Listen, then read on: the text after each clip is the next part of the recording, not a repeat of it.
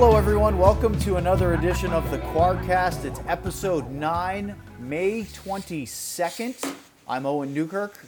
Across the interweb is Sean Shapiro, although he sounds like he's in my same office today here at home because we're working on a little bit of a new technical setup that hopefully sounds a little less amateurish. What do you think, Sean? I mean, sounds good so far, right? We'll see. I guess the real judge will be how how listeners hear it, but I mean, so far it sounds good. So far, so good. So we've cleaned up a few things. The next step would probably be to get even better microphones and really step it up. And that sounds like something that would require some sponsorship money, wouldn't it? And financing, and yeah. Maybe the Quarcast goes a little bit fancier than that. But right now, we're just stuck here doing it for the love of the game, right? Mm-hmm. So as we get this episode going, it's 2020. There's a pile of things going on in the world. It seems like if it's not a quarantine and a virus, it's murder hornets or you name it, that things go haywire. And no, contrary to the Twitter rumors, my house has not been taken over by a gigantic furry spider. But it's just one of those weeks, Sean. Did anyone ever identify, like it's Twitter, did anyone ever tell you, hey, that's this type of spider or anything like that? Yeah, so I found a spider on our trampoline control panel because the trampoline we have is actually wired in underneath so that you can hook it to an iPad and bounce around and play games. And it can really? Like you can play iPad games on a trampoline? That's correct. And it actually tracks the location of where you bounce, and you can do things sort of like whack-a-mole, but it's different, things like that. And so it has a battery pack that you attach underneath the trampoline, and it's the wired. There's 4 sensors underneath the trampoline, and they're all wired in. And we kids haven't used it for a while, and they wanted to do it the other day, and so I went out there, and of course nothing was working. It's, when you only use it once every 6 months or so, everything seems to be slow. Batteries were okay. Couldn't figure out why it wasn't. I went underneath the trampoline and started messing with the connections just to make sure. And as I said to my older son, Leighton, hey, I think I've unscrewed and screwed the connectors back together. Let's just make sure everything's working. He goes, hey, Dad, there's a spider on the little plastic thing.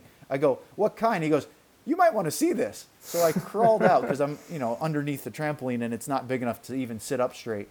And I go, whoa. Now, I'm not deathly afraid of spiders, but big ones with lots of fur and colors make me take a step back. I don't immediately go, ooh, what's that? Yeah, now, that was a step backish spider. Yes. Now, I zoomed in a picture because I wanted to share it, so I tweeted it out for those that didn't see. And Sean had probably the funniest of multiple people suggested I'd have to burn down the house or the yard or both. But Sean actually suggested that the spider had taken over our household and was now in charge. And that got me laughing almost as much as Groob saying nobody's identified it. His name is Steve. So Steve, turns out, yes, there were identifiers out there. It's called a bold jumping spider. Oh, jumping. Did you actually see it jump at all? I didn't. I observed it, very twitchy, jerking movements. It's the kind of spider that kind of shifts side to side a lot, and you see that sort of herky-jerky. I don't know which is creepier to you. Is it the spider that twitches and jumps, or is it the big ones that slowly crawl and then run real fast? I mean, it's the slow crawling one. I think that gets you when it runs fast. But it's not that you worry about it until it happens. So the good news is that these guys are completely harmless. There's nothing to be afraid of other than your own phobias. So if you're super grossed out about spiders, and it was actually very small. It was probably a little bit less than an inch in length, but bigger than your average garden spiders that you see, or the little tiny ones you might see crawling in the house once in a while. And so big, thick black legs, fur, shiny iridescent colors. If you have any issues with spiders at all, this will not help. Groob's made a mistake for you. Once you name it, you have to keep it. Well, I didn't get rid of him. Yeah, I know, but it's still one of there. those. Now that he has a name, there's too much of a. What is he, a pet? He could be. Steve the trampoline spider. I mean, Yeah. Anyway, so that's what's going on in our house. Do you have any invaders in yours, or are you doing okay? we've been doing okay. It's been no spiders to speak of. The bugs have been. There's no bug issues here. That's good. Good. Yes. I've had a couple. Been learning on the fly on how to. I guess the only invaders is we've been learning. Like we've got one of the things was we planted we did some gardening during all of this, and I added another raised bed to the backyard, and we got some beans, and we got some beans growing. We got some zucchinis and cucumbers and everything like that. But I've had a couple mushrooms pop up. Intended or natural? We didn't plant mushrooms. Yes, that happens from time to time. And so that's been the only invader, and it's just been kind of learning about, okay, what do I do with those, and do I get rid of them? Like, well, obviously get rid of them, but like things like that. So that's the only invader we've gotten, but that's less scary. Good old fungus, right? Yeah. So, yeah, I think if I was going to be invaded, I'd probably, I don't know.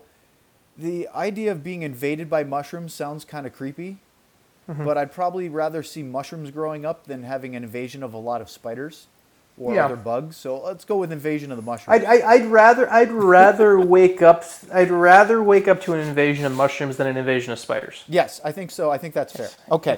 So getting this back on track, or if we've ever have a track at all these days, the latest scuttlebutt around the NHL is, I mean, we're literally waiting, Sean, today. Last night, around, I think it was 7 o'clock Eastern time, the NHLPA Executive Committee had a phone call or conference call and started voting about the proposal from the NHL to, as we discussed in last week's episode, a 24-team playoff. Now, the big change, before we talk about the voting, the big change in format from our show last week to this week was we were really talking about top four from points accumulated, suggesting that the Stars would have to face, most likely, the Chicago Blackhawks in a wild card or play-in round. And we were thinking best of three. Well, now that's shifted to point percentage, which puts Dallas into one of the top four buys, which would really give the Stars an added bonus. And it also seems to be the case that they're leaning towards a best of five first-round series. What do you think about both of those developments? I like the best of five, actually, for a little bit more for the integrity of the playoff structure. I think you have, by going best of five in that play-in round, which we'll call it right now, you lose, there's less likelihood of a goalie stealing a best of five than there is a best of three, right? I think so. And also there's more of a justification period where if you lose a best of five, you actually lost it. It's not as much of, hey, it was a fluke. It's a best of five is a little bit, it's a larger sample size that I think is more fair, in theory. I would agree with that. It feels like the concern of, I don't want to lose to Patrick Kane, or for some reason they keep using Carey Price in Montreal is the example, because those are probably the two teams that everyone's saying, well, I don't really know if they belong. But I don't think you worry about them dominating a best of five as much. But you know what? If you lose that, I mean, you had a chance, right? You have to lose 3 games to lose that series. No, so like to me, a best of five just makes it a little bit. It adds a little bit more integrity to it, I think, just as far as the whole format. And I also think the other thing you get by having a best of five, and this is something we may bring up in a little bit, where you talk about teams playing someone coming off a bye. You don't have. You could have a team start slow in game one. If you start slow in game one, and all of a sudden you're down, and you start slow in game one, your first game in 5 months, right? And all of a sudden, in a best of three, that could be a killer. In a best of five, it's just a small hiccup to get over.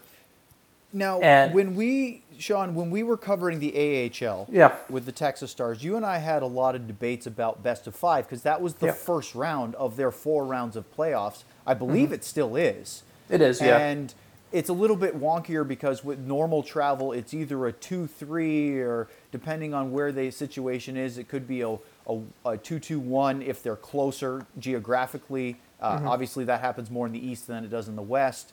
The 2-3 is funky because as the higher seed, you can actually choose to play the first couple of games at home and actually give up home ice advantage. Yeah. That's a whole nother issue. But in a 5-game series, unlike a 7, things can get out of hand quicker. Obviously, that's even more heightened in a best of 3, isn't it?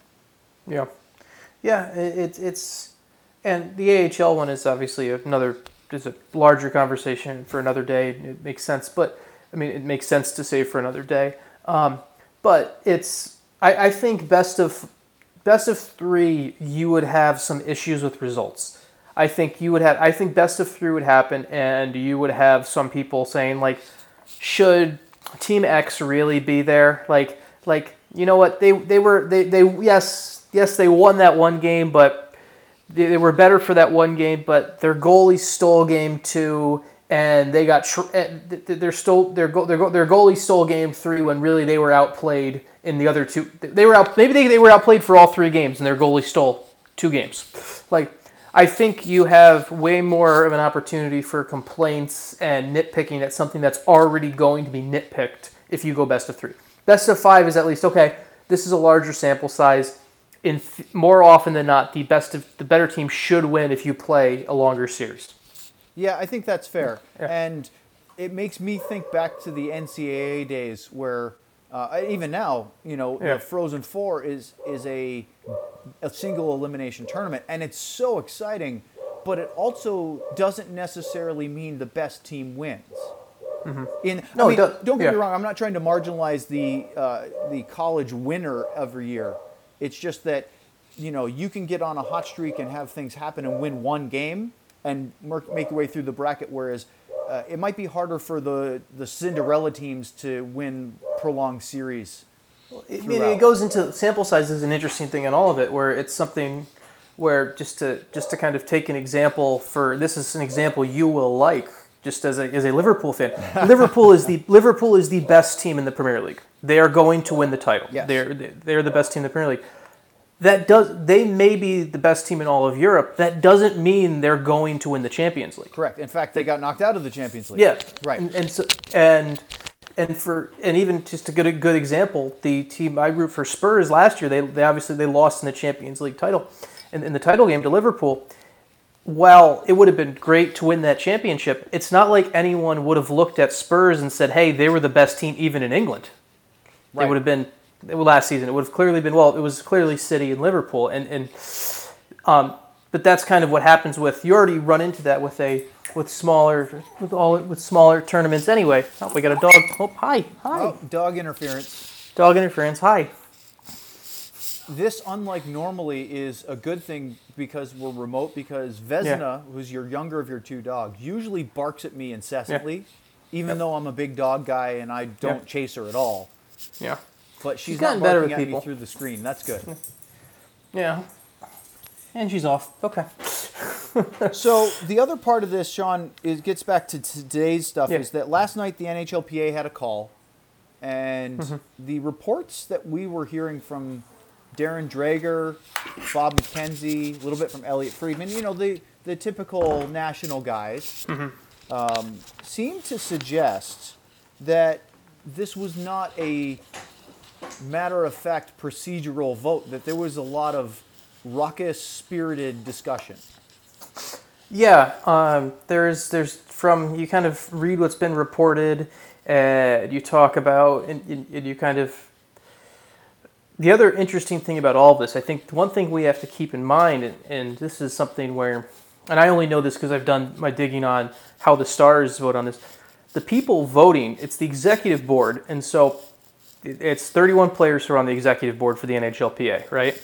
There's one for each team, and so all of them will all of them have one vote. So for the Dallas Stars, it's Jason Dickinson. Jason Dickinson vote in the NHLPA is the vote that will count towards this return to play procedure. Right. Jason Dickinson, how he looks at it, and this is how I assume most guys look at it, there are some things where there are some procedures where there are some parts where he already knows how the team thinks, where he feels confident enough where issue X, if we're voting on this right now, I'm okay voting on this right now because I know how my team feels. There's other things that come up that may come up during that call, and probably this is, I'm assuming, is the case that came up where, and not just for Jason Dickinson, for the executive director, for the representative for the other teams, there's like, you know what, I think I know how my team feels, but I can't vote for my teammates on this without checking with other people. Like, it's because it's very much a, they're basically like an elected official voting for their constituents, but unlike a lot of times with elected officials and constituents, they actually then have to go be in the same room as their constituents. Well, they know all of their constituents. Yes. They have Yes. to be teammates with them, and they have to face all of them on a regular basis, or at least normally they would. Yes. And so it's the type of thing where, let's just say the issue of should we play or shouldn't we return? From my understanding, the Stars players are pretty uniform on, hey, we should return to play if we can figure out a way. So if that vote was in, Jason Dickinson probably has no issue raising his hand and says, yes, the Stars are in. Now, if all of a sudden comes to the table and says, well, how do people feel about 3 games versus 5 games for the teams in the playing round? And all of a sudden, if you're in Jason Dickinson's shoes and you know, hey, I know 5 teammates like this, 5 teammates like that, but I'm not really sure, all of a sudden that gets to the point of like, I can't vote on that right now. I need to check with everyone and see what the best vote I think comes from my team. And I think that's one of the issues too that we're seeing. There started to be a vote last night, and why we still are, that's why it can kind of roll into today and be ongoing. I think that's an important thing to remember, where this can continue and roll over because it's not as simple as these guys wanting to have the carte blanche to say, my opinion is what we're going with, when they've got to answer to their own teammates at the end of this all. Right, and just because they're the player rep doesn't mean they're the senior most player on their Correct. respective clubs or the leadership necessarily. Correct. So, as this goes along, they were saying what, by tonight perhaps we could know. Possible. That's something that we could see. We could know by tonight, by Friday night. So, again, as I've been reading through this as well, this doesn't mean that we're done and here hockey's back. It just means that if they could push through, I mean, that was what I think Bob McKenzie said, even though there's a lot of spirited discussion about this, the sense is that Donald Fair, who's the, of course, head of the Players Association, the NHLPA, that he probably can push through this, that has enough support that he can get this ratified, for lack of a better term. But this only means that they would then have a framework to then work on when, where, and how do we keep it safe. But at least the idea of, okay, this is the template of when we do return, this is what we're going to do.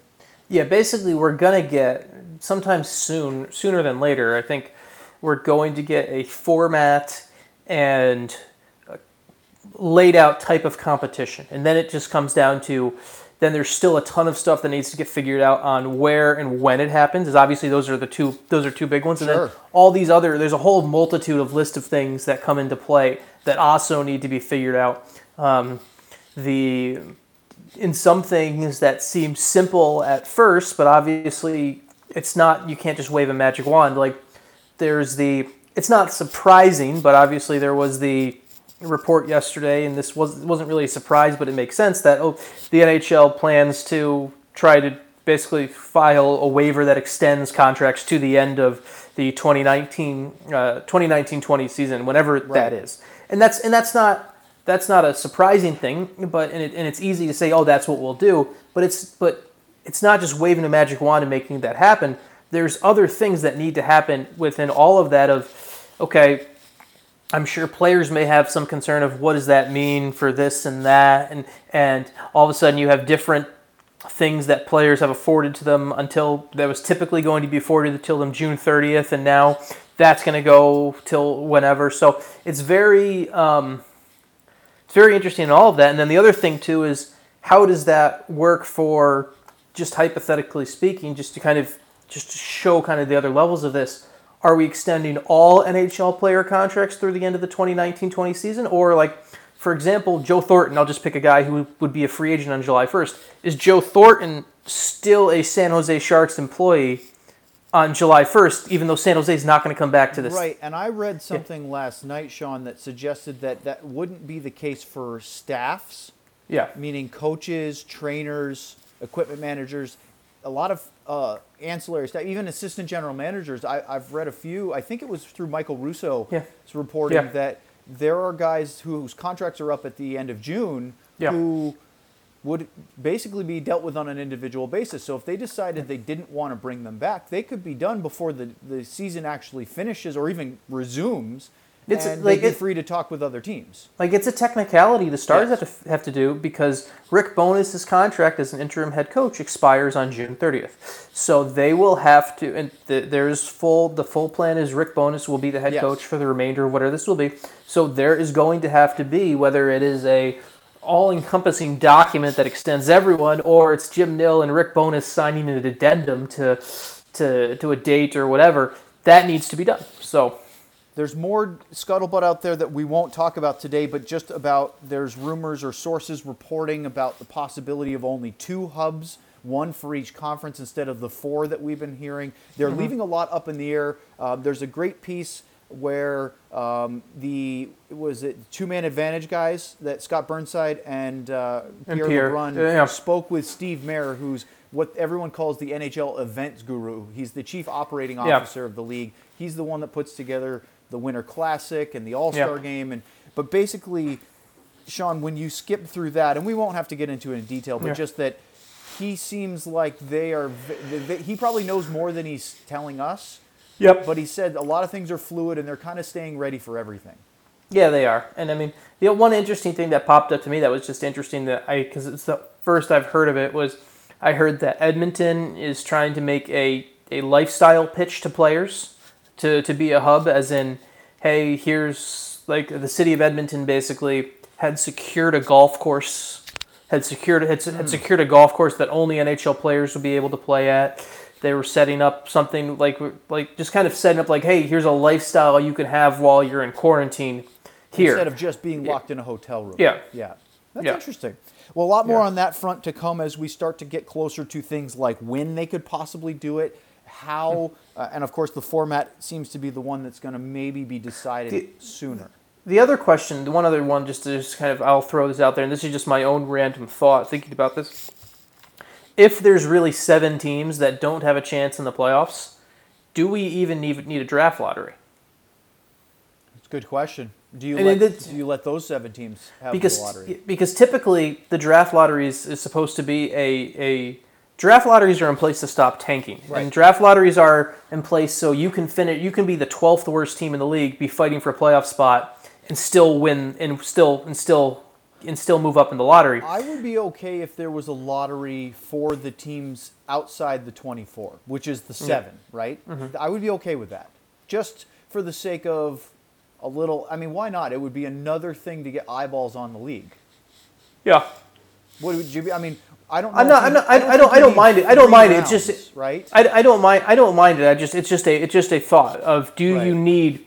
Typically, the point of a draft lottery is to stop teams from tanking, and so the haves and the haves. So you don't intentionally try to be a have-not. Well, here, you're already a have-not, so you don't need. What I would suggest, you brought this, I hadn't thought about this before, but what I would suggest is that the 7 teams have 1 draw, not 3, and obviously you weight it based on the reverse standings, and the best that can, whoever wins the draft lottery gets number 1. Let's say it's not the worst team in the league, which is the Detroit Red Wings. Yeah. Everybody else shifts 1 spot. That's it. I would be okay with that. Yeah. Of course, the Detroit Red Wings would be happy to just do standings and get the first overall pick. Yeah. Because then they can get Alex Lafreniere and move on from there. Yeah. Yeah. Up next in the Quartcast, we're going to talk about round 2 of the 99 Stanley Cup playoffs. The Dallas Stars classic game review is Game 6 against the St. Louis Blues. And I guess that's why they call it the blues. Time on my hands, good time spent with you. Laughing like children, living like lovers, rolling like thunder under the covers. And I guess that's why they call it the blues. Segment 2 of this week's Quarkcast is the continuation of our planned 4-part series going over the 1999 Dallas Stars Stanley Cup championship run. Last week we discussed the first round where they knocked off the Edmonton Oilers in 4 games. The sweep that, Sean, we agreed was clearly a better team than the Oilers. Oilers tried some other tactics. It didn't work. This time around, the Stars played the Blues in round 2, who had to fight their way back to get through to the second round with some Game 7 heroics against the Phoenix Coyotes. However, St. Louis, in watching this series, seems a lot more of a competent opponent. All due respect to the Edmonton Oilers, the Blues are a better team, and I thought they were more even with Dallas. Do you agree? 100%. They were a much better team than Edmonton. They were a better team than Edmonton, and they were a team that was, how do I put this right?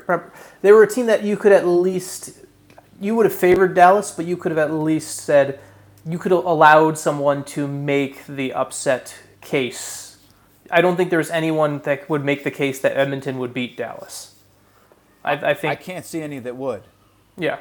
And so I think with St. Louis, I think there's at least where you could have, if someone picked St. Louis in this series, you'd be like, okay, I don't believe you, but I'll at least hear why. Edmonton, it would have been, no, Edmonton's not winning this series. Not a chance. It seemed like if not for their physical bruising, they would have been, skated out of the building kind of thing by the Stars. Okay, so this series begins in Dallas as the Stars, of course, are the higher seed. And we're going to summarize the first 5 games quickly, and then we'll talk about Game 6 in a little bit more depth. The Game 1 featured a couple things. First, Brett Hull scored his first goal of the playoffs, which I thought was huge for him, not just because of the St. Louis tie-in, which we'll get into a little bit more, but just the fact that I didn't think the Hull-Modano-Lehtonen trio was very good against Edmonton, and I thought that they really started to look good in Game 1, and obviously the things that stood out to me, that line stepping up and being more effective. Joe Nieuwendyk still looked fabulous. Hull gets a goal. I thought Grant Fuhr was quite good in Game 1. Ed Belfour gets the shutout. He was better. And then the slashes at the end. Verbeek on Turgeon, and then Jamal Mayers on Sador, and both Verbeek and Mayers get a 1-game suspension for Game 2 because of it. Yeah. I mean, it kind of sets... there was definitely some animosity in the series too, like from the get-go of it. Obviously, the Edmonton series, you had some rivalry, but it wasn't the same as what the St. Louis rivalry I think really packed into it. And I think you also add into the element of you have such a key player in Brett Hull that had been such a fixture in St. Louis for so long, leaves St. Louis to come to Dallas, and so it was one of those two where.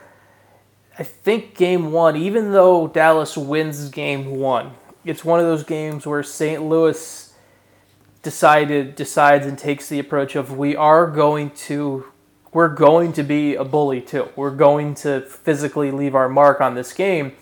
And obviously that also led to some suspensions and things like that. But I think that was one of the tones you take from Game 1. And I think that continues into Game 2 as well, where you still have St. Louis kind of taking a bit of we're going to try and beat the Stars up a bit too. So moving into Game 2, Verbeek and Mayers are suspended, but the big thing is the return of Derian Hatcher, his first game of the playoffs, because now his suspension for the hit on Jeremy Roenick is done.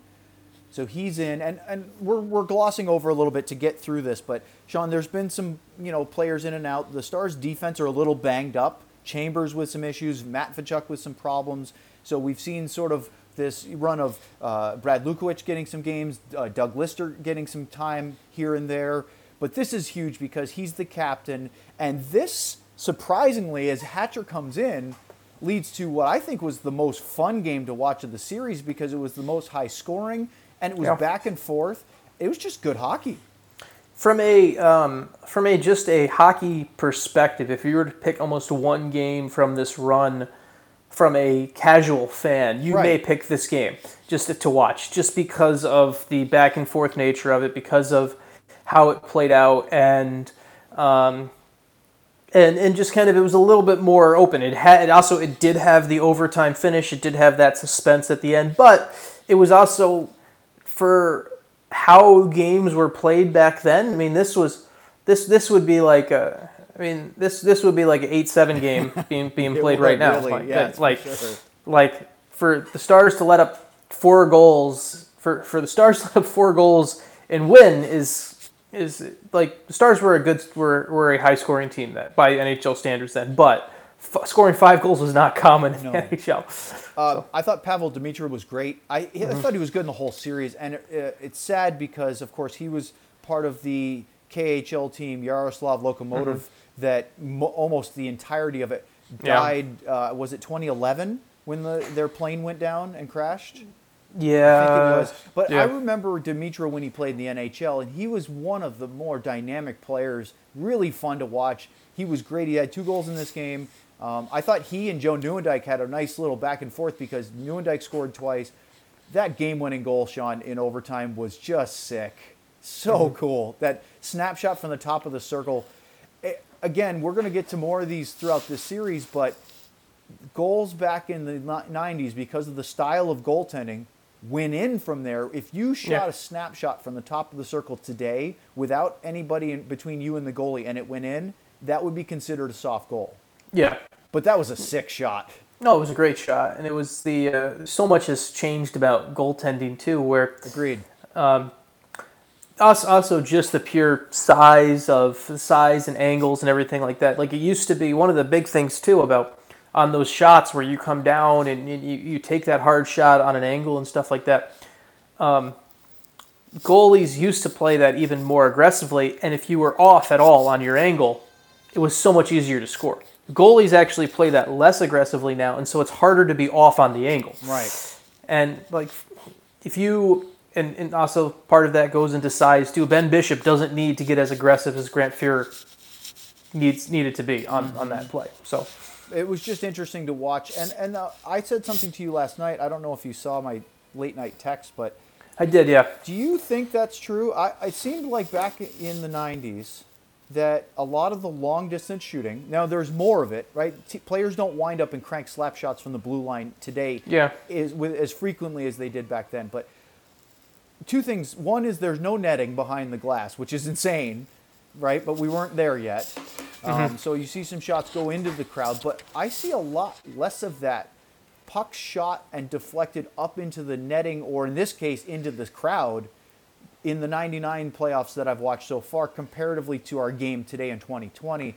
And I wonder if, and you're a goalie, so you notice this even more than I do, do you think that has something to do with the style of goaltending now and how they approach these shots?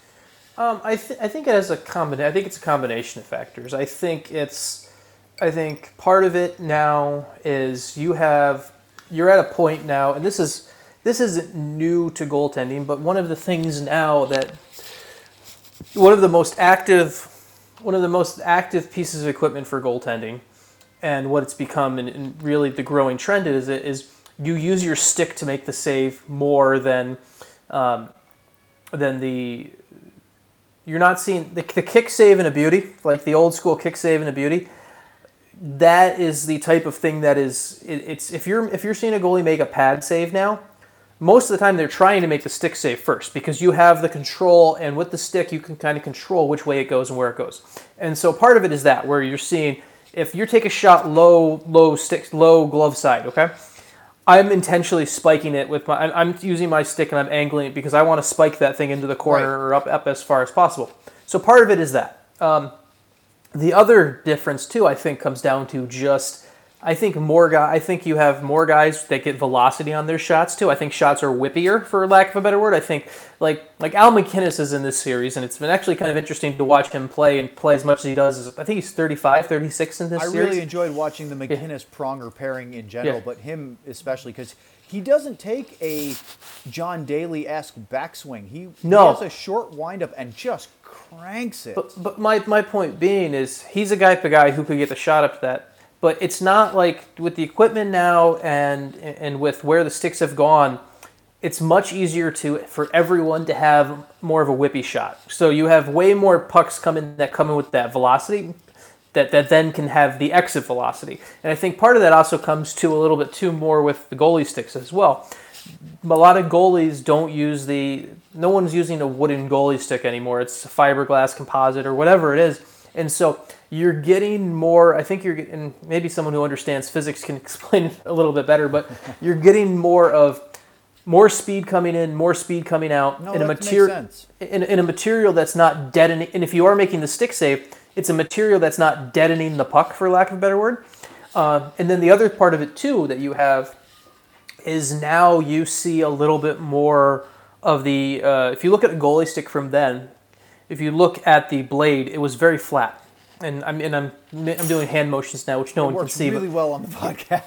But it's more flat, and it's not already. There's not a natural curve for handling the puck. Mm-hmm. Some goalies had started to do it then, but it's not as everyone. And so now goalies have the curves on their sticks and everything like that. So there's even more of that natural ramp when you are making that save and spiking the puck away. So yeah. I think it's definitely a good observation, Well, and I think the stand-up style too, like you said, we talked about it a bit, but a lot of the stand-up goalies were taking long shots on their feet and having it hit them, and it was sort of driving the puck down. Yep.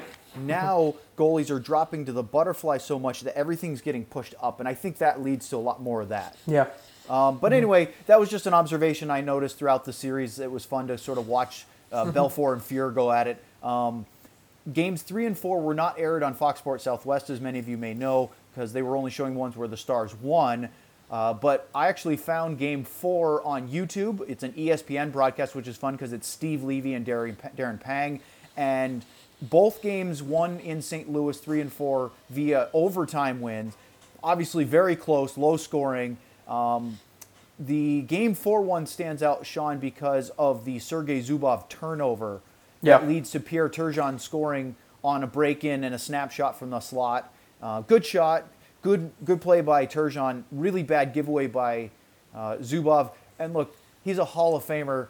It made me wonder, if Twitter existed then like it does now, would people have been all over Zubov just like they are John Klingberg today? No, it's a perfect example. I mean, I'm not saying John Klingberg is a Hall of Famer, but they play similar styles. The defenseman who handles the puck a lot and therefore has more breakouts is going to have more turnovers. It just happens. It's truth, and so that's a perfect example of it happening to the best defenseman in franchise history in a big game. So.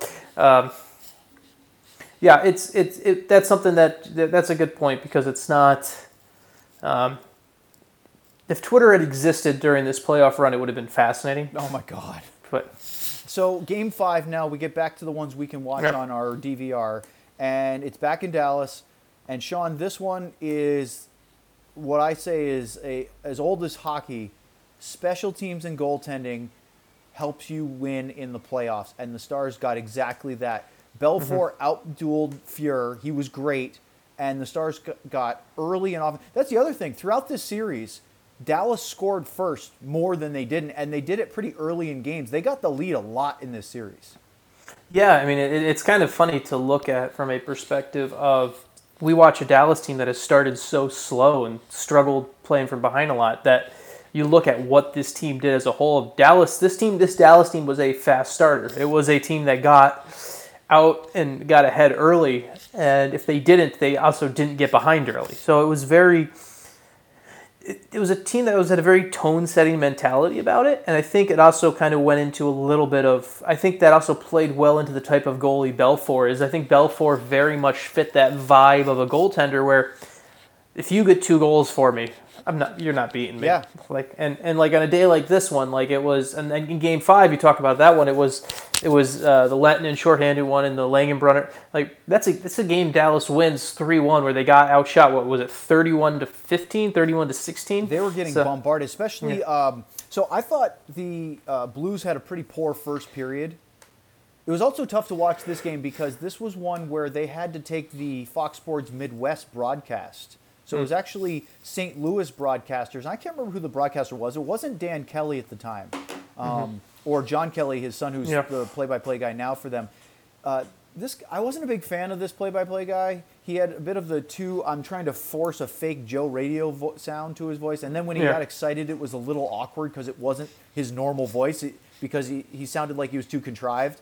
But these guys were definitely St. Louis rooters, weren't they? Yeah, they were. So, but I noticed that Blues had a really not a very good first period. And then I thought, as to your point about the shots, I thought they were all over Dallas from the second period on. But I thought Dallas kind of did that by design. The Stars got up 2-0, and I thought they just kind of sat back and tried to control the game. Well, it's classic Hitch. You play to the game. It's classic Hitch. You play to the game. But that shorthanded goal from Modano to Lettinen was awesome. Yeah. Right? Quick strike early. The other thing I noticed about that one is that Tiger Woods and Marco Mero were in attendance. They were playing the Byron Nelson. Yeah. And they showed them on the TV broadcast like 4 times. Like, hey, there's Tiger Woods. And it wasn't like Tiger Woods in the suites because this is at Reunion Arena. They're just in the stands and they're drinking like a soda. Yeah. I thought that was pretty funny. Anyone who wasn't at Reunion, there was no suites at Reunion Arena. So it was... it's one of the main reasons that Reunion Arena had to go, actually, because there's obviously so much money teams can make from suites that they couldn't just simply make in that building. What do you think of the late, I don't know if you remember this real well, of the disallowed goal for goalie interference in the crease that would have made it 3-2 at the very end of the game from the Blues? I don't recall it well enough. It was foot in the crease. Trying to remember who it was because it was a shot by McGinnis to the point that was tipped in. And it might have been Jeff Courtnall, but it might have been somebody completely different. But he definitely hit, it might have been Handzus. Foot hit Belfour. Anyway, it didn't matter. The Stars weren't going to give up another goal. They win that game. So now we go to Game 6. And this is probably the one that we should spend more time talking about because this is the one we were going to focus on. And yet we've summarized for a good long period of time. Because, Sean, that's what we're good at. But this was... Look, I mean, I wonder about going into this one. The Stars had played 2 games in St. Louis and lost, but they had kept them to overtime, so they probably felt they could win either one of those. And particularly the one in Game 4 where Zubov turned it over, it came right after Dallas had a really good scoring chance at the other end of the ice and a good shift. So I don't think the Stars were that intimidated going into Kiel Center, as it was named, for Game 6. Yeah, no, I don't. They weren't. I don't think they were. I think one of the great stories about this game is is kind of the legend of the whole. Is the song had already been around, but one of the is kind of the growing legend of the Pantera song "Puck Off." That is it's a great name. Yes, just a great name. That is obviously that is. I mean, I don't know how many. I have no idea how many NHL teams have ever at any point had a goal song written specifically for them. I don't know. That's a good question. I don't know the answer to that either. But so that song had obviously been playing at Reunion Arena, and they'd had Stars had pretty good success with that song, and so take you to 99 Technology. Craig Ludwig says, "Hey, how about we?" Craig Ludwig basically says to Vinnie Paul, "Can we? You think we can get that? We can get a copy of the song for us for in St. Louis in Game 6." And as the story goes, there's a pretty good clip of Vinnie Paul telling this story where he basically says, "It's like, Bloods, I don't think they're going to play it over the loudspeaker for you in St. Louis." and Ludwig basically says, "No, I just want it for the locker room." And so he basically makes a copy because this is Ludwig basically called him about this. Team was already in St. Louis, and so he basically put it on a plane to get it to This is probably a CD in '99, wasn't CD. it? Yeah, we're talking. Yeah, and to basically get a copy of the song, hard copy of the song to the Stars, and it's cassette tapes were still around. I'm sorry, I'm hung up on the details here. But yeah. it That's could a have question. been a tape. It could have been a tape. I Either know CDs were out there, but I don't remember in '99 if it was common to be able to burn them unless you were in a studio or something. But I mean, Pantera would have had access to a studio. It so. could have been. Okay, I'm Yeah, belaboring but the details. Either way, it's one of those where the hard copy of the song is on an airplane that is probably supposed to get to St. Louis around 3 o'clock or something like that. It does not arrive at 3 o'clock. There are bad storms. There's delays. There's the plane has to take a little bit of a weird route, so it doesn't get there. Doesn't get there before the game. It's not there before the. It gets to Dallas. It gets to St. Louis, and ends up making its way to the Stars locker room, right at the end of the third period. Wow. And it basically goes to Ludwig, and Luds plays it in the locker room during the intermission before overtime. Stars go out, and 2.5 minutes into overtime, the series is over. And that's kind of one of the great legends about that song. There's some other legends about Pantera and what happened with the Stanley Cup during all of that, but Yes. but the one that is on the ice, that's a fun story. It definitely feeds into the superstition, doesn't it? Oh yeah. So in this game, nothing going on really in the first period. It was pretty. The difference was, unlike a game one where you see, or even the first round of a big boxing match where you see fighters feel each other out. Yeah. Game 6 was in your face at the net in the first 10 seconds. It was like, okay, well, we just started playing again. It wasn't let's ease our way in. They went right at it. But nothing happened as far as goals in the first period. It was back and forth, but pretty contained. And then Al McGinnis scores on an absolute bomb early in the second period from the point. And these are the kind of goals. It was a beautiful shot, Sean, but they just don't happen much in the NHL these days. No, they don't. No, that's a heavy shot too. That is a heavy shot. And like I said before, he gets the pass. It was D to D, and he ripped it before Langenbrunner could get his stick over. And again, his backswing was probably to waist height, and so it's so efficient. He doesn't wing up to the shoulders, and he released. I mean, Al McGinnis, I know he's a good player. I've watched him play before, but watching this again and doing it now at this age versus back when I was a teenager is so much fun to see, because you really appreciate how efficient he was in everything he did, because he doesn't look like he's kind of reminds me of Zubov in a certain way, because he doesn't look overextended in his movements very often. Yeah. But great player. I thought the Blues were better than the Stars in the second period. I thought they were really all over them. I didn't think Dallas created much of anything until they had a very little bit of a surge right at the end of the second period.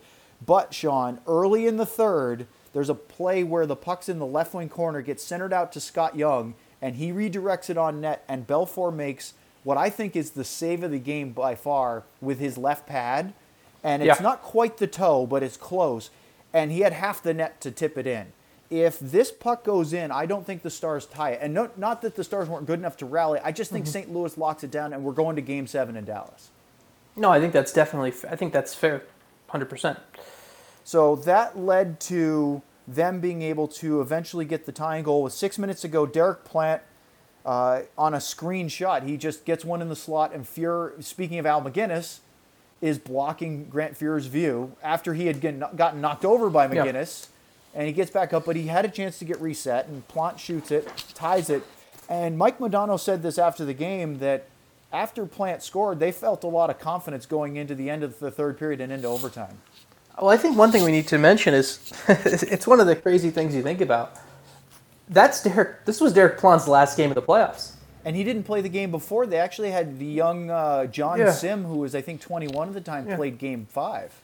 Yeah, Derek Plant only ended up playing 6 games in this playoffs. He played I think he played all 4 against Edmonton. Well, I'd have to look at his game log too. But he only played 6, and this is the only goal he scored. And he was someone who, it's kind of funny, you think about, he scores such a big goal, And in today's day and age, you score, like, this is very much goes against what coaching is. You score a big goal, you're probably staying in the lineup. Right. And you would think so. Hey, you you would just think. won. You Yeah. helped us win the series. And it's funny when you think and you look at his history where Derek Plant scores this goal, then comes out, and he's also, Derek Plant got traded from Buffalo to Dallas midseason. From Buffalo to Dallas. So, It's very weird, isn't it? yeah. So the other thing is that Guy Carbonneau's back in the lineup. Yep. Right. John Sim had played the game before, but they put Plant back in. Obviously, that worked out well. But Brian Skrudlin was a healthy scratch, and so that obviously he's a veteran guy. They brought him in for that. Hitch liked. We all know this. We had him in Hitch 2.0. He likes his veteran guys. He's not going to sit him forever, and so that's part of what happened as well. Is that Skrudlin got back in the lineup.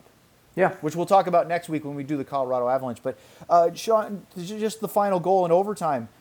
Brett Hull gains the line. Great stretch by Sador to stay on side. He goes to his left. Hull goes around the net, centers it. Looked like he almost was going to beat Fuhr to the post between his foot on that little sort of wraparound centering pass. But then Modano gets a couple of whacks at it and knocks it in, and it's over. It was pretty abrupt, wasn't it? Yeah, it was. I mean, it was fitting too that Hull had set up the game-winning goal in St. Louis in a place where obviously he had been such a fixture, still remains a fixture.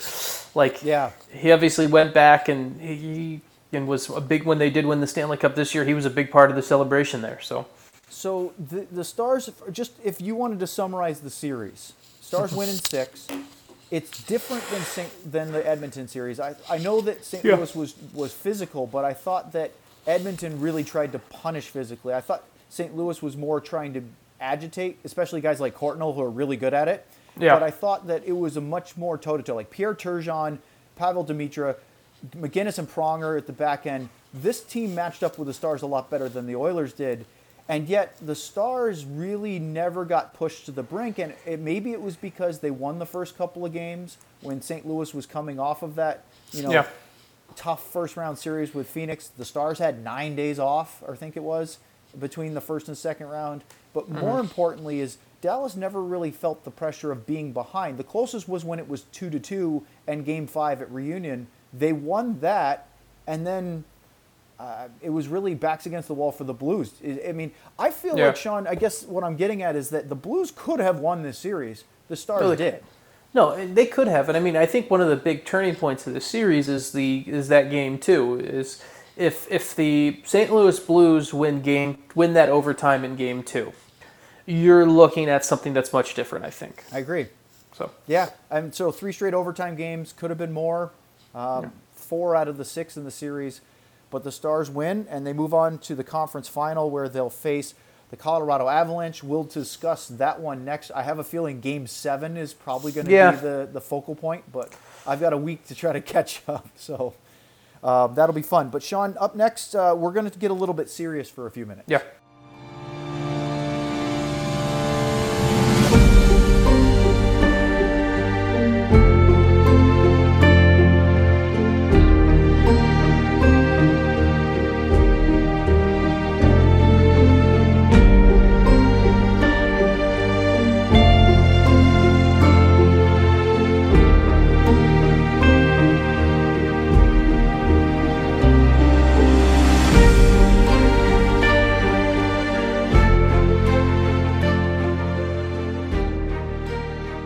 For this segment, we have a topic that came up this past week that Sean and I both felt was pretty important for us to discuss. But ordinarily, we have a bit of a flair, a sense of humor, maybe even some dark humor where we'll be self-deprecating and make fun of each other.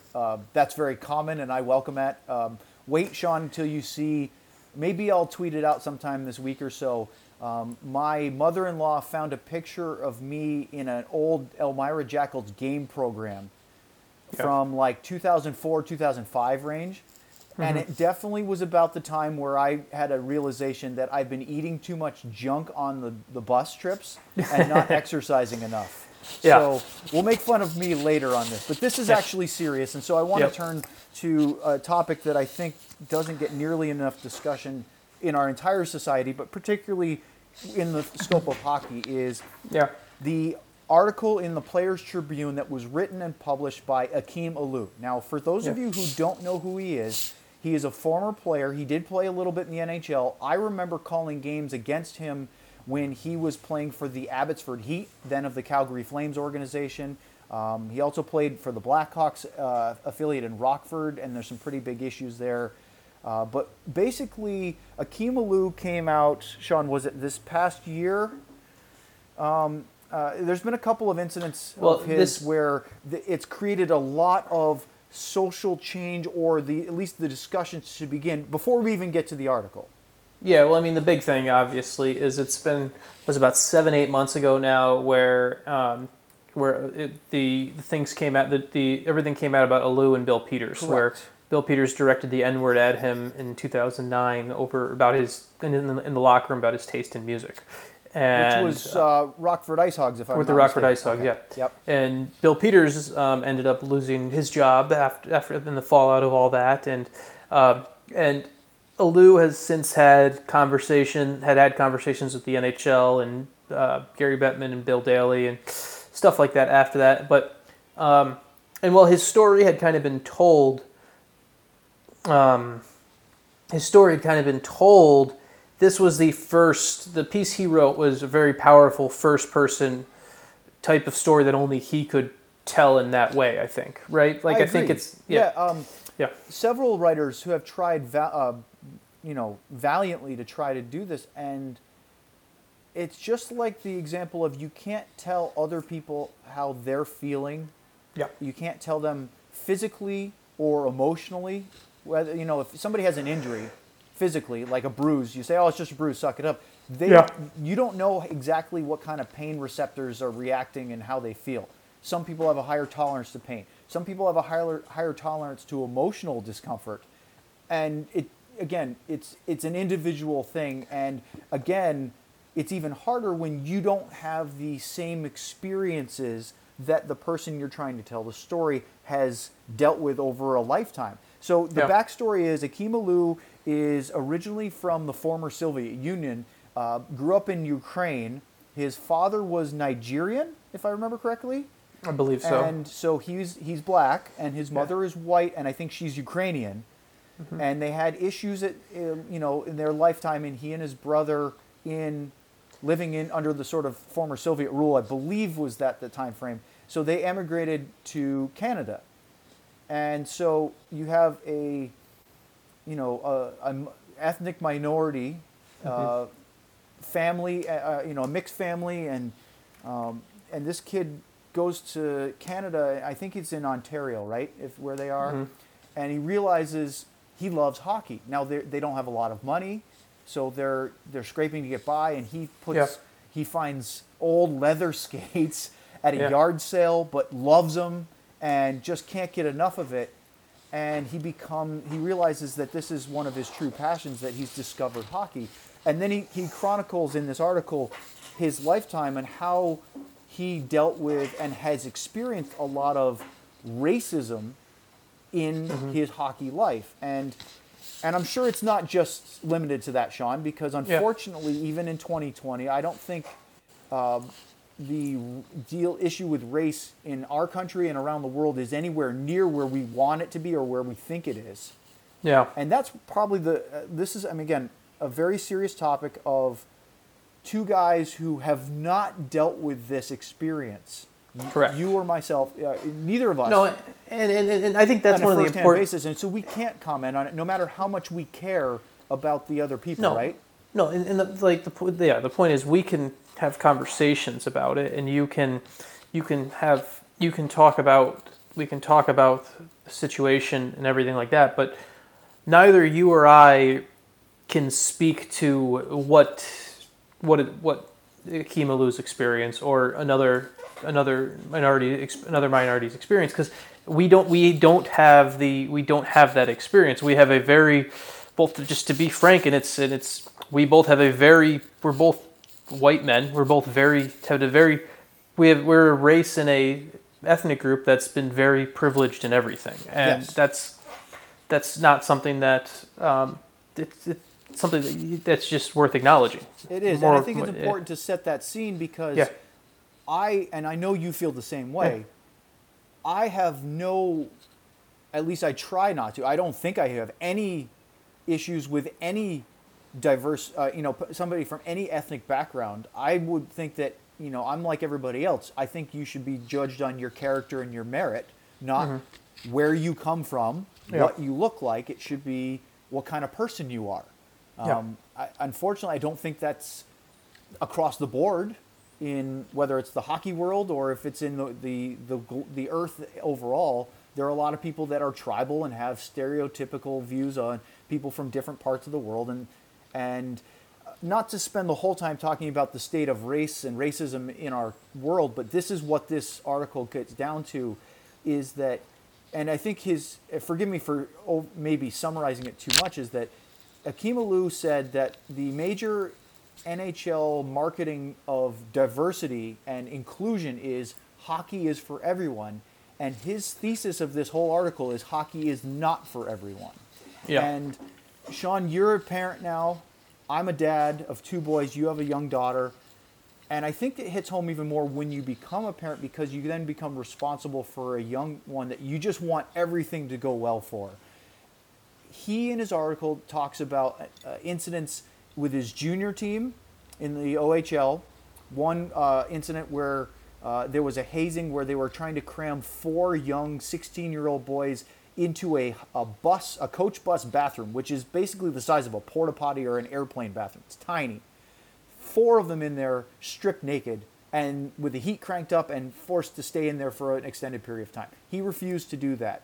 2 days later, on the ice, one of their top players, if not their top player, tapped him on the shoulder and then cross-checked him violently in the mouth, breaking, I think it was 7 teeth. Yeah. But it was just a horrible, violent act that didn't belong. And he said he felt alone. And that's where I get into the whole being a parent and the kids and everything. Because the one thing I always want my sons to feel, and Sean, I don't want to speak for you, but I'm sure you agree, is you never want your kids to feel like they're alone. They have friends, family, support systems. Anything bad, you're not alone. You need help, come to us. And so as a parent, you hear that, and it's just heartbreaking for him to describe this on multiple occasions, because it's not just one. This is repeated things of feeling like he had nowhere to turn to. Mm-hmm. And it's terrifying, and it's a terrifying concept to think about. Like you think about your own kid, and you think about what they would be in the situation, and it's how race and how minorities are treated in this country is something, and in the world, not just this country, in the world. It's something that it's one thing to say, oh yeah, I support inclusivity and everything like that, but it's another thing to really understand it and understand what that means. And I'll be honest, like with myself, I think it's something that it's something that as I've grown and as a human, and something that I've started to understand better. And I'm not saying I understand everything. I'm not saying that at all. But I've started to understand things that I never even would have comprehended in the past. Like for me, one of the big things that I've noticed and I would have never really thought about, just as far as how the world is different for people, because is I have my sister-in-law. My sister-in-law is a black woman, and she's married to my sister. It's an interracial marriage. They're an interracial gay couple. They do not fit what is the old norm of what old white America looks at. And I know there are many things that I've talked to my sister-in-law about, or my sister, were things that they've seen. There's life experiences they've had that I will never have, that are terrifying. There are life experiences that they have had that I would have never thought to consider that. And I don't know what I could have done differently to consider that. And I'm not sure if there's anything I could have done differently to consider that. But those are the type of things that now in the future, I kind of use that in, okay, these are the things, in particular now that I have a daughter and a kid and someone else, those are the type of things will try to think about as you grow up, and as I continue to grow as a person, and to teach some things like that of, hey, this is what there's more of this world than what is your norm. And in hockey, just to kind of loop us back to hockey here, one of the things about it, you just and I'm not sure if I ever I don't think, and here's the strength of the matter. Like, I think back, like, oh, is there racism in hockey? Do we have a race issue and everything like that? And I can't think of any times growing up where I saw anything like this. But I also never had any black teammates. Like, and I think Right. that's the bigger thing, where it's not like, I think that's what it comes down to. I started playing ice hockey when I was in 6th, 7th grade. Played in New Jersey and Michigan, but I never had any black teammates where it was this spot where I would have seen this, where I would have seen it, and so it's one of those things where, like, it's an issue that we have, and it's something that needs to be addressed in this world, and it's something that needs to be, but we don't. I think you and I and a lot of people in the hockey community forget that it's an issue because of how small the population. They really are a minority because of how small the population of black hockey players is. We forget about the issue because it's not in our face all the time. Yeah. Because you see examples of racism every day all around the world, and so it's easier in that situation in the real world to not forget about it. But in the hockey world, it's easy to forget about it because all of a sudden when we go into the Stars locker room, since Jamel Smith left the organization, when we go into the Stars locker room, it is 20 white hockey players, 10, 15 media members that are mostly white guys, and that's what it is. It's everyone who has a somewhat understood experience and some not understood, basically same experience, where the difference is, okay, maybe someone speaks a different language or is from a different country, but it's not I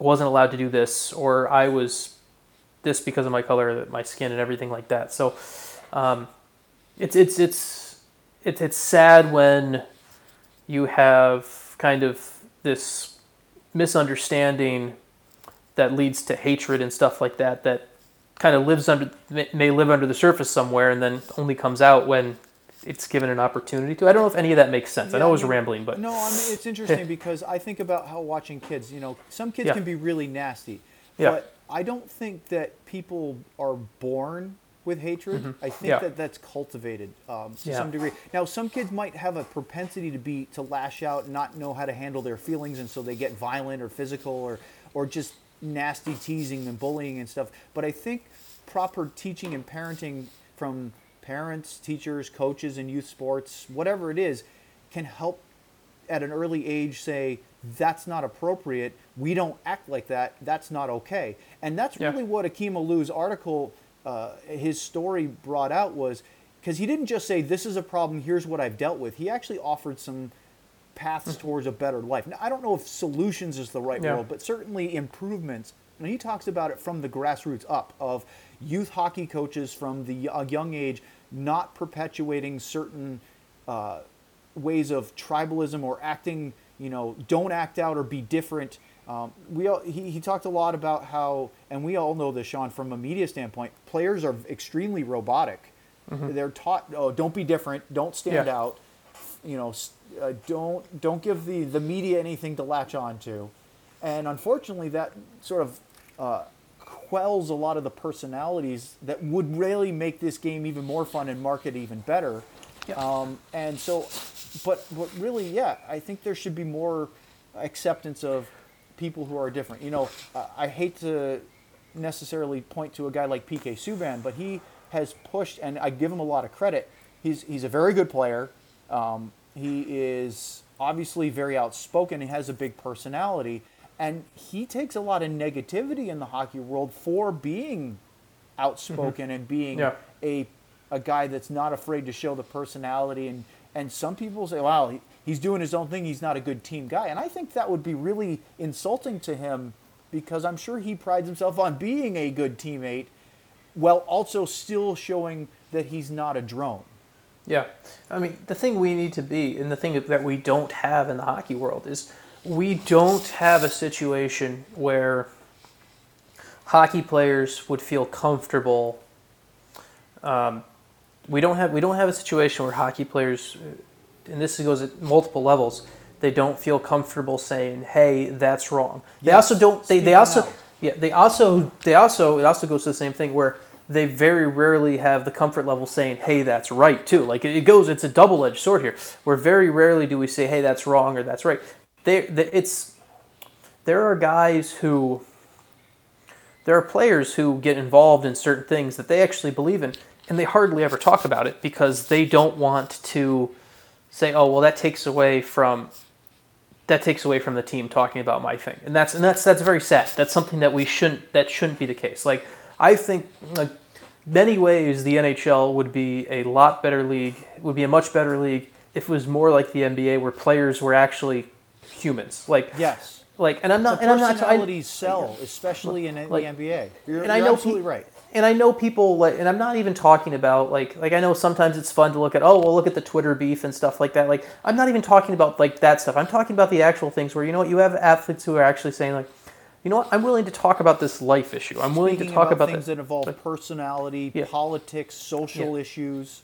Yeah, and NHL players are willing to talk about things like that, but never on the record. That's the big thing. I mean, I've had those conversations with players of like, well, hey, you know what, this is, I dislike this, that, but all of it's like, well, no, that's off the record. That's off the record Sure, because that is, they don't want to get into that pool. yeah.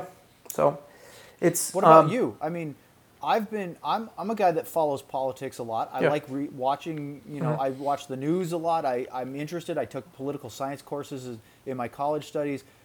I try really hard on social media not to say much of anything about it because I feel like it would very much interfere with my job, and I want people from every political side to be able to come together and enjoy hockey talk. But I also really hate when people say stay in your lane because we're all humans. What?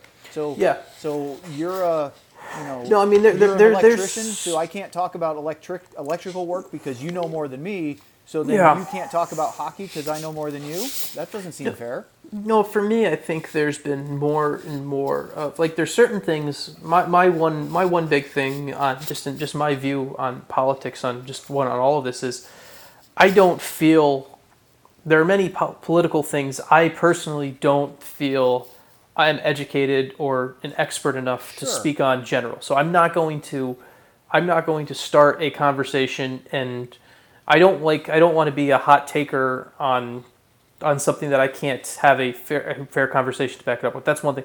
The other thing that I've done more of, just and admittedly, and this does go back into kind of seeing how people are treated and talking to some people who have had some minority experiences now that I have more people in my life in that circle. I've done more of, there's been more examples in my own life on social media and in general where I don't like admitting this in the past, where in the past I may have just ignored it. If somebody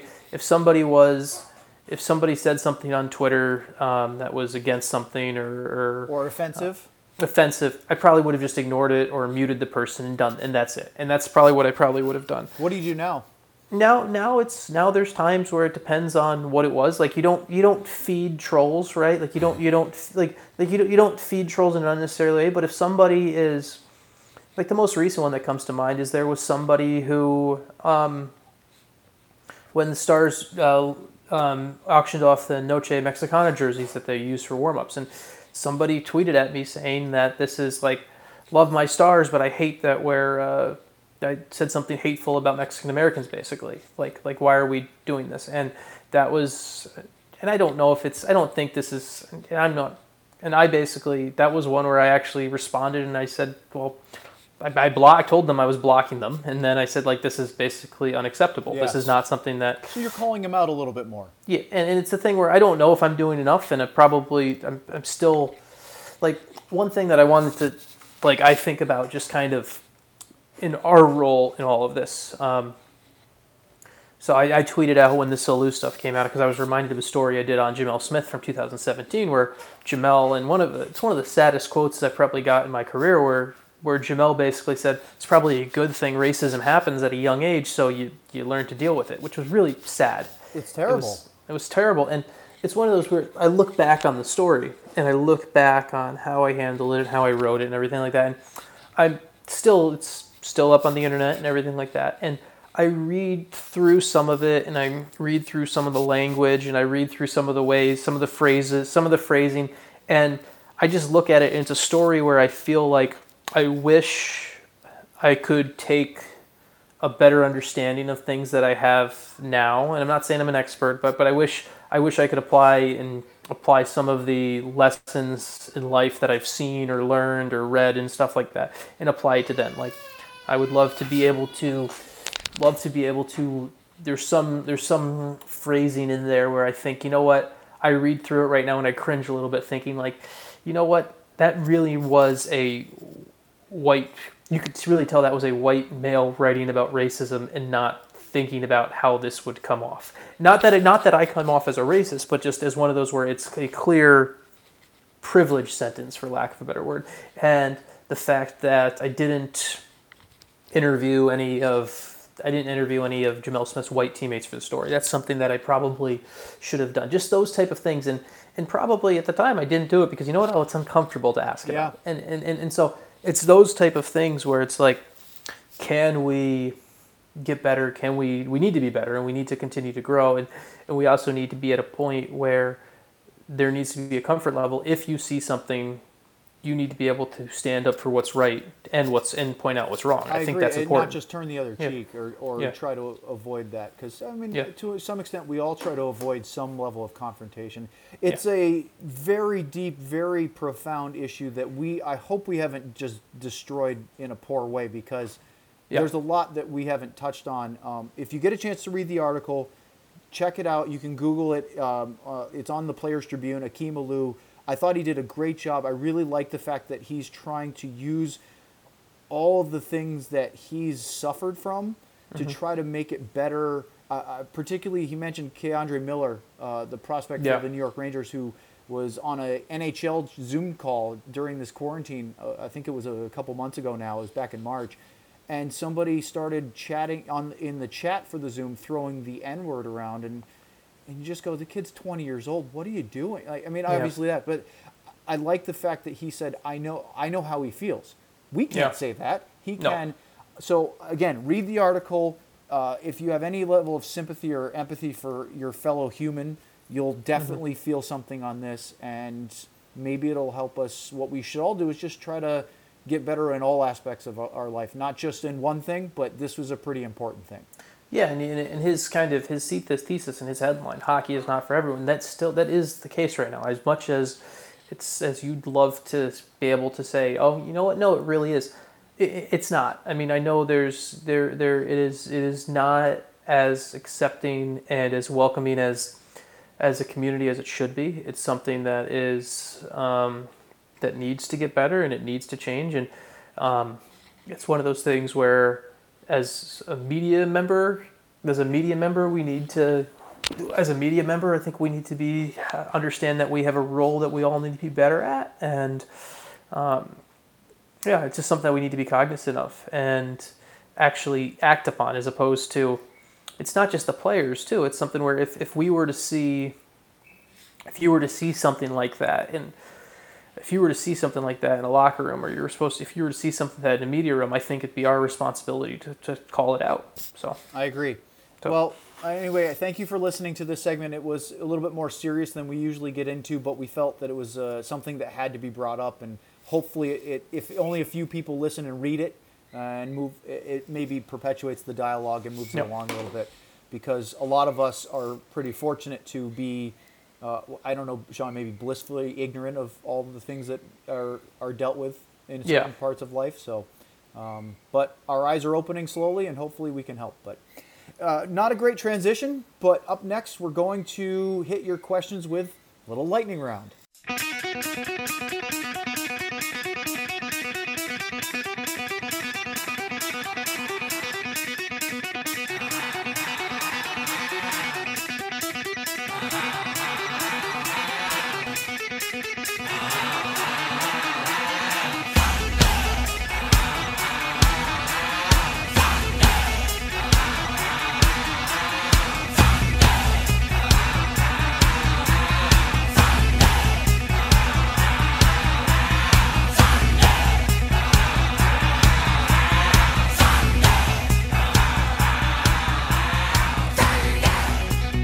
everybody, welcome to the lightning round as we get to the final phase of this episode of the Quarcast. Sean, it's time to dive into the questions from the fans, so let's get right to it. The first one actually has a weird connection, a bit of a strange thing from the previous segment of let's not just turn the other cheek and not answer stuff. Yeah. So Casey writes in, hey, Quarcast, did firing Don Cherry cause the canceling of hockey? We definitely had hockey when he was there. He gets fired, now no hockey. Hashtag the grapes curse. Well, obviously, Don Cherry's firing has absolutely zero. I mean, from a scientific point, Don Cherry's firing had absolutely nothing to do with COVID-19. So that is that's. But on top of that, I mean, it's obviously that's something that had been talked about ad nauseum when it happened. Don Cherry got fired for his comments, and what we kind of talked about in our last segment, where you talk about just thinking about acceptance and making hockey feel open for everyone. And Don Cherry didn't do that. Just to be frank on it. I mean, I know there was, you talk about, I believe it was our Montreal writer, our Arpon Basu. I can't pronounce Arpon's full name correctly, but he wrote when Don Cherry got fired about how he was this kid who loved hockey, but every time Don Cherry would come on, Don Cherry would tell him that he wasn't what hockey was about. He wasn't the white Canadian that was. No, I mean it has nothing. Don Cherry has nothing to do with and hockey doesn't need Don Cherry. I'm sure, I know he still has a podcast right now. If that's your jam, fine for you. But that's, I hadn't really listened to, the only reason Don Cherry ever popped up or was ever in my stratosphere in the last 5-6 years was when he was saying something bad and it popped up, honestly. So yeah, it was, I mean, look, he was the same for the entirety of his career. He was the same personality. And that's, I think what we were talking about in the previous segment a little bit was to learn and grow and be willing to change how you do it with society. And if you don't, you become a dinosaur with that. Yeah. And so what worked 30 years ago doesn't necessarily work today with the same tact or style, and you have to adapt with the times. If you don't, you get left behind. All right, so TJ, our old buddy from Austin, who I don't think has ever asked a serious question to us in his life, says, is the podcast now going to be co-hosted with the spider that overtook Owen's house? Fortunately, he's still out in the yard. Yep. But no, I think we've got enough blowhards between the two of us that we don't need him in there too. We don't need a third. We don't need a spider. Christopher, but thanks, TJ. At least it wasn't a wrestling question this time. Christopher writes in, is Zubov still involved as a consultant? And to your knowledge, does ownership have consultants independent of management/front office? Yeah, Sergei Zubov still has his role with the Stars. That hasn't changed at all. I think he was even in Dallas the week of the stoppage, I believe. He's still there. Does ownership have consultants independent of management and front office? They could. He could, and I guess the question to answer Chris's question is the word consultants is very loose. Like Chris, for example, Tom Ghilardi's father, Bob. I'm sure he could be considered a consultant, quote unquote, because he advises, he talks to his son about business. So it's a very open-ended question. So I'm not really sure I don't know the best answer to this question or even know what the question is. That's a great sentence. I don't know the answer or even what the question is. It's true though. So I mean, yes. What I can answer is yes. Sergei Zubov still works for the Stars. What I would say, Sean, is I bet you that team owners probably have people that consult that are independent of the front offices that they're set up. Yes. Whether it's team presidents or business side or hockey ops, I'm sure they have people that are advising them in whether it's a formal or informal relationship. But we don't necessarily know all the people that an owner discusses about his business with. I mean, we do have the one thing is there is the analytics company in Montreal that Tom Ghilardi has invested in, which is technically not a Dallas Stars property. So right. that is technically an outside consultant. So yes, technically there is As one far at as least. we know. Yes. Crawdaddy writes in, if you had to pick a favorite road city to go to for a game based on food, atmosphere, scenery, etc., which would it be, counting AHL cities too? That could be an entire podcast because Yeah. here's the thing, when you travel, and I've done a lot more of it in the AHL than I have the NHL and the UHL for that matter, if you really want to get in deep, but the arena, how it's set up, where the press box is, the type of food served in Yeah. the media meal, all comes into rating for the in-game experience for media guys, broadcasters alike. Then it's the hotel you stay in, whether it's your choice, Sean, because you're picking yours, or Yeah. with mine it was with the team where the team stays, the amenities that hotel offers, the location to the arena, and the types of restaurants and other things there are to do, and how long you're staying in that particular city. So there are lots of variables out there. Yeah, I think if you were to ask me to make just a one of my favorite road cities, I think one of my favorite road cities is Vancouver. That's definitely one. I love Vancouver. It's very pretty up in Yeah, Vancouver. yeah, I love Vancouver. I like Denver a lot. There aren't many road cities I don't like, but like Vancouver, Well, that's because Denver. you're traveling in the NHL. If you get in the minors, Yeah. you get Yeah. to have that option a little bit more frequently. Yeah, yeah. Vancouver, Denver, Vegas are all pretty good. I think I would definitely, if I was going to give somebody a list of like, hey, here's 5 NHL places to go see a game, I would probably have Vegas would be on there. Vancouver would be on there. Montreal would be on Oh, there. definitely Montreal. Montreal for sure. I think Toronto would be on there too, and Chicago is great. Like Chicago is a great place to watch a game. The United Center, the atmosphere is great, even though the team has been bad the past couple years. That's okay. I'm okay with Yeah, that. yeah, But you're right. So- No, I mean, there are a lot of great venues out there. In Yeah. fact, from the NHL's perspective, there's a lot I haven't been to. I have Yeah. done and called games in Montreal, AHL-wise, and it's incredible. I love the gondola set up there for the media because you get a great view and you're closer to the ice. And, Yeah. and obviously the food there is fun too. In the AHL, I'll just answer quickly because I could do an entire Yeah. podcast about this. When I was in the Eastern Conference working for the Albany River Rats and the Adirondack Phantoms, I traveled around, obviously, to all those cities, and we didn't really go out west at all. And it's very different because a lot of the East cities are smaller, older cities too, you know. I really enjoyed going to Portland because Portland, Maine is a fun, small city. It's also where I'm from, not Portland, but Maine. So my parents would drive Yeah. about 3 hours to meet me there, and some great restaurants and just a fun city. The hotels near the rink, good times. The other one in the East that we actually really liked was in Norfolk, Virginia. That doesn't have a team in the AHL anymore, but we had a great Marriott hotel there. It was one of the nicer Marriotts, so Yeah. that's always counts. Norfolk's a good city. There's great restaurants down on Granby Street. Yeah. You could hop if you really wanted to, you could rent a car and drive out to Hampton Beach, to Virginia Beach, Hampton Roads area. That's only about 20 minutes away, so that was a really good spot. Plus, we'd stay there for 3 or 4 days because it was the farthest trip we made in the East. In the West, there are a lot of bigger cities. You went to Chicago to play the Wolves. I love Milwaukee. I really enjoy that city. You can eat and drink your way into oblivion there, which is a problem. Yeah. But some great, not healthy restaurants in Milwaukee. Going to San Antonio was fun with a Riverwalk down there, although we were mostly day tripping that.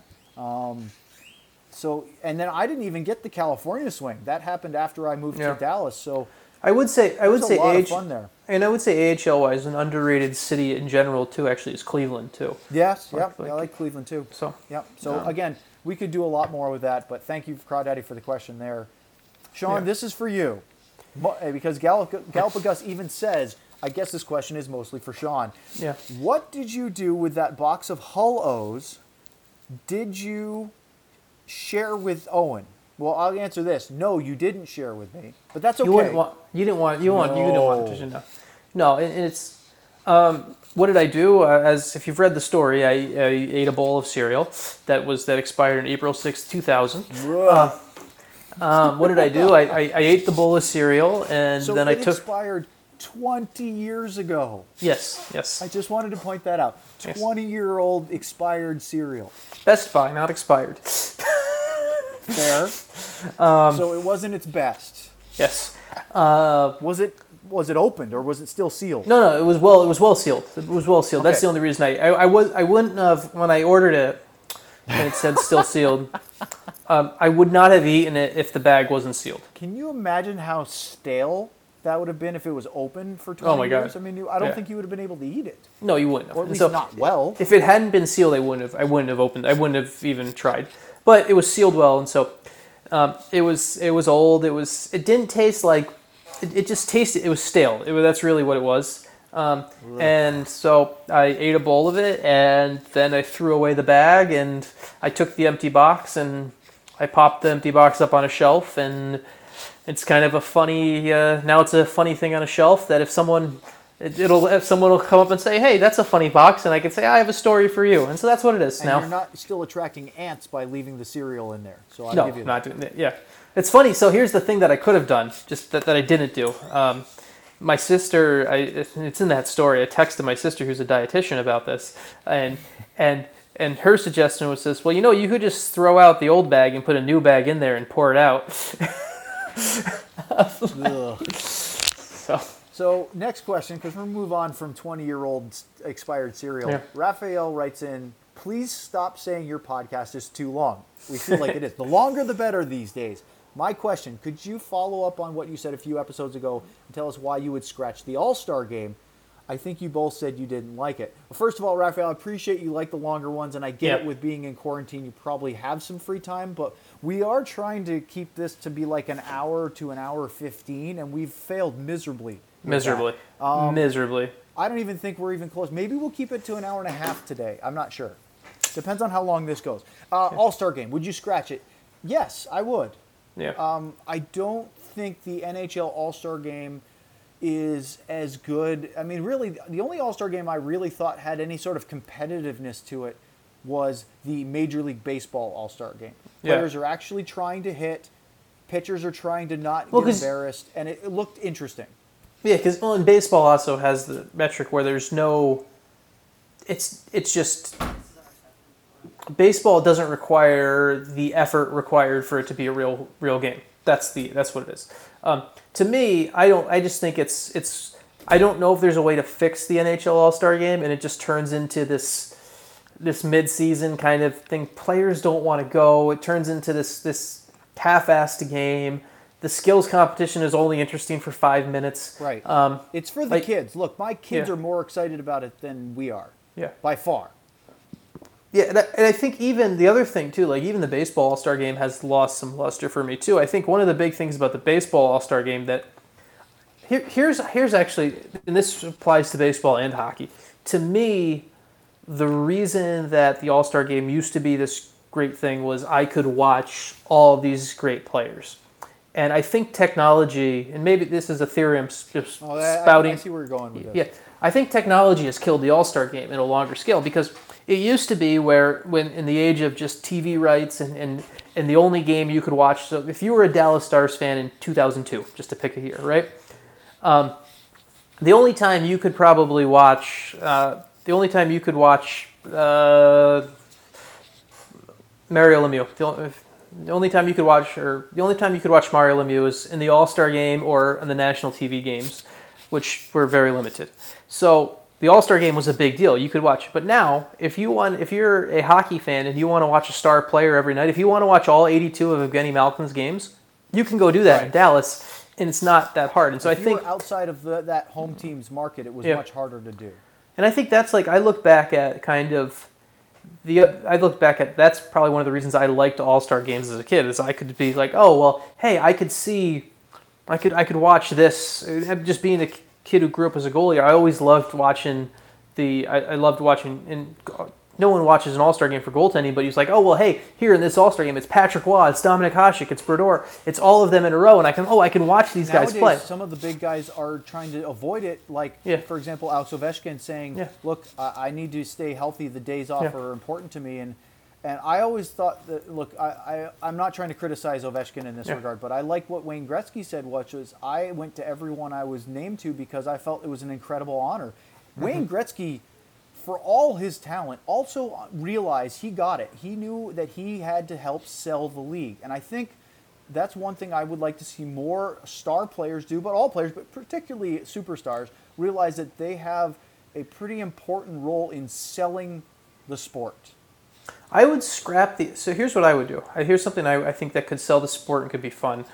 I think I would scrap the All-Star game, and obviously non-Olympic years, because NHL players should go to the Olympics in my opinion. But in non-Olympic years, I think you could have some fun with introducing another part of a competition where there's something on the line. Like it's how, and maybe this goes back to the soccer fan in me, where I can enjoy watching a team in the Premier League and then also watching the FA Cup too.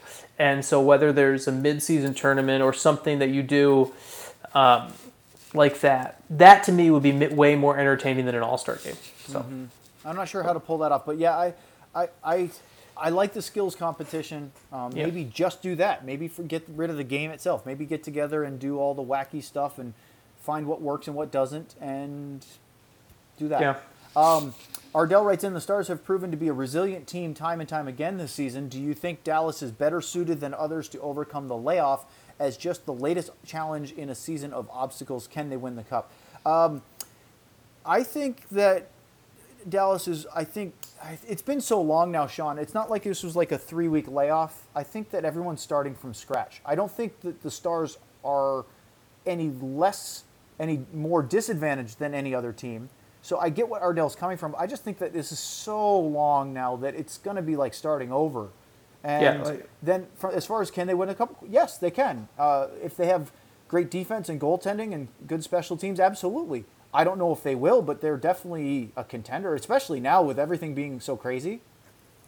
Yeah, no, they can win the Cup. I don't know if they're a favorite is what I'm saying, but they're definitely a contender. To answer his last question, can they win the Cup? Yes. If they do win the Cup, this will just be, if they do win the Cup, I guarantee you there will be narratives about how all the things that this season included, the roller coaster that included a pause for however long this pause will be.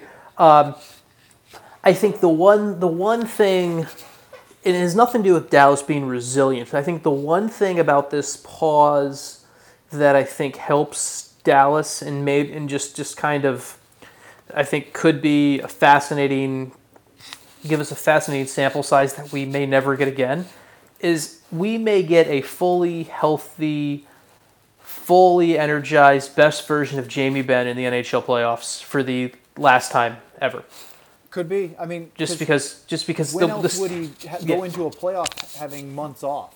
Yeah, rested. When else would Jamie go into playoffs? I didn't think about rested that. And just because Jamie's style, I think it was Jamie's style. It was one of the quotes that didn't end up in my story I did last week, just because of how long that story already was. But Marty Turco told me, he said it's a shame the NHL season is 82 games because no one can play the way Jamie Benn plays for 82 games. Right. So Jamie Benn always goes into the playoffs, and while he has turned it on in the playoffs, like we saw against Nashville last year in the first round, his body is beaten down every year. And so I think this could be a playoff series where we get Jamie rested, going in, Jamie's body recovered, where he can be that physical force without having to deal with that nagging injury he got, or without dealing with the after effects of a hit he threw in game 81 and stuff like that. So I think that is an advantage for Dallas, but I don't think it has anything to do with resiliency. I just think it's a kind of a health thing. Like everyone's going to be healthier. Everyone is. Mm-hmm. And we've talked about this before. Some teams like Colorado, Columbus really beat up. It's going to be maybe more advantageous for them just to have fully healthy players. Yeah. French Toast writes in, positive inclusion story alert. DSMHL, which is the Dallas Stars Metro Hockey League, the youth league, has been great for our kiddos. Playing has been of notable benefit to daughter who deals with dyslexia and ADHD. Hockey has magnified her joy, confidence, and self-esteem. How much has hockey grown in DFW since 1999? It's been a huge part of how the Stars have used not only to grow the game in this area, but to grow their fan base in Dallas. And we went from people having to be instructed in the arenas what the basic rules are to now having players drafted and playing in the NHL from this market. And it's only going to keep getting better the more and more kids come through here. I think it's grown incredibly. Going back to our last segment, Sean, talking about inclusion, look, youth hockey's done some great things for kids around, but we want to make sure that people aren't falling through the cracks, whoever they may be. Yeah. No, that's a. I don't really. You hit that nail on the head. I don't really have anything else to say. All right. Yeah. But yeah, it has grown a lot. Yeah, And yeah. the amount of rinks now versus Bruce loves to talk about on our radio show about having to skate at the Galleria Mall in the middle of the mall, right? There's Yeah. people walking around and there's a rink in there. Now you have 8 Dallas Star Centers that are incredible, and obviously the technology for the ice surface in the heat of Texas in the Yeah. summer is much, much better than what we saw them complaining about, especially in Reunion Arena in St. Louis series. There's chips in the ice. They took the ice out after the Edmonton series, put new ones in, and they're still complaining about it. So American Airlines Center has gotten a lot better for that. Yeah. Hockey's been great. Jared writes in, Brett Hull, speaking of that series, is 4th all-time in goals scored. He helped bring a franchise its first ever title. Is there a similar comparison to Hull pre-1999 to Alex Ovechkin pre-2017-18 season in terms of perception or reality? Who was better, Bobby Hull or Brett Hull? 2 different questions. So the issue, I don't think. So the Ovechkin versus Hull question, I think, is 2 different things, because Brett Hull was never the captain. Brett Hull was never billed as this is the guy, as this is the guy who is going to be, for lack of a better word, the guy that's going to drag a team to a title. Brett Hull has always been he was the sniper and the hired gun. That's who he was. And there's nothing wrong with that, but that's who Brett Hull was. Ovechkin was like that earlier in his career, but was tasked with kind of being that guy that they built in all of the hopes and dreams of a franchise on. And so I don't think it's fair to compare Brett Hull coming in as a free agent signing to help Dallas win a Stanley Cup compared to Ovechkin going through everything he went through to basically help bring Washington a title. I don't think it's a fair comparison, really, because it's 2 very different. Brett Hull was. The comparison is that they're both great goal scorers. Yeah. But how they score their goals and what they do is not the same. Yeah, and I think the other thing too is that, like, Ovechkin is a better overall player than Brett Hull. That's the other thing too. Like, Hull had an incredible shot, though. He did, and Ovechkin had an incredible shot. But Ovechkin is while he is a goal scorer and a goal scorer first, Ovechkin does more as an overall hockey player. He actually he would hit. You've seen the way he plays the game. Like, he does more overall than Alex Ovechkin cannot score and still impact the game. Brett Hull in his career, if he didn't score, he didn't impact the game. Is that a fair assessment? I think relatively. I think Yeah. Hull is better as a player than we give him credit, and seeing some of the games that we have so far remind you of that. Well, no, I'm not saying that he was more of a creator than just a guy that sat around and shot. Yeah, But he but could I'm- disappear yeah. and then show up and score on one shot Yeah. and win the game. Yeah. But but as good as Brett Hull is, Alex Ovechkin is better. Yeah. I never really watched Bobby Hull play. I've read a lot and heard a lot about his legend, but do you know much about have you ever watched Bobby Hull play compared to his son? I don't know if I've ever watched a Bobby Hull game or not. So, I don't that's know not if really. I'm ill-equipped to answer And that. I don't know. I can't answer that question. Oleg, last question. We'll wrap this up and not do a 45-minute lightning round today. I think that's our effort to try to stay somewhat within our time parameters that we don't have anyway. Yeah. Interesting thought that crossed my mind, Oleg writes. Stars started slow in October. Obviously won't have the same comfort to do so this time around. Thoughts on that? Well, he's absolutely right, Sean. Yeah. You can't go 1-7-1 if we come back to In a the playoffs. They're out. Yes. But I also don't think. I don't think the Stars are a slow starting team as far as games go. That is something that has always been. That's been this team's MO for the last 2-3 years. There's been first periods have not been good, and they've been slow to start. I also don't think, but as a team that starts the season slow and everything like that, I don't think really. I think that 1-7-1 is so far in the past now. Like, I mean, it's a coaching change ago. It's a pandemic ago. Like, it's Okay, so much. Let's move forward. What about Yeah. the 6-game losing skid to end the run?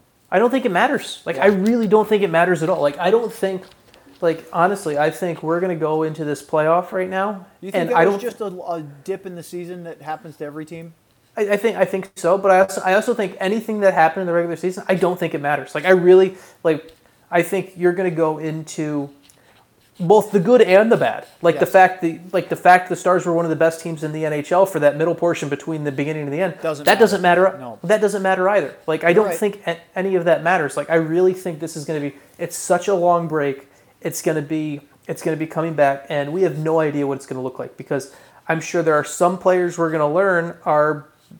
I think it's going to come down to individual level. Like maybe just throw names out of here. Maybe Joe Pavelski looks great coming out of it. Maybe Joe Pavelski looks great coming out of this, but maybe Essa Lindell. Maybe Corey Perry just turns. He was finding his game Yeah. and playing really good hockey in March.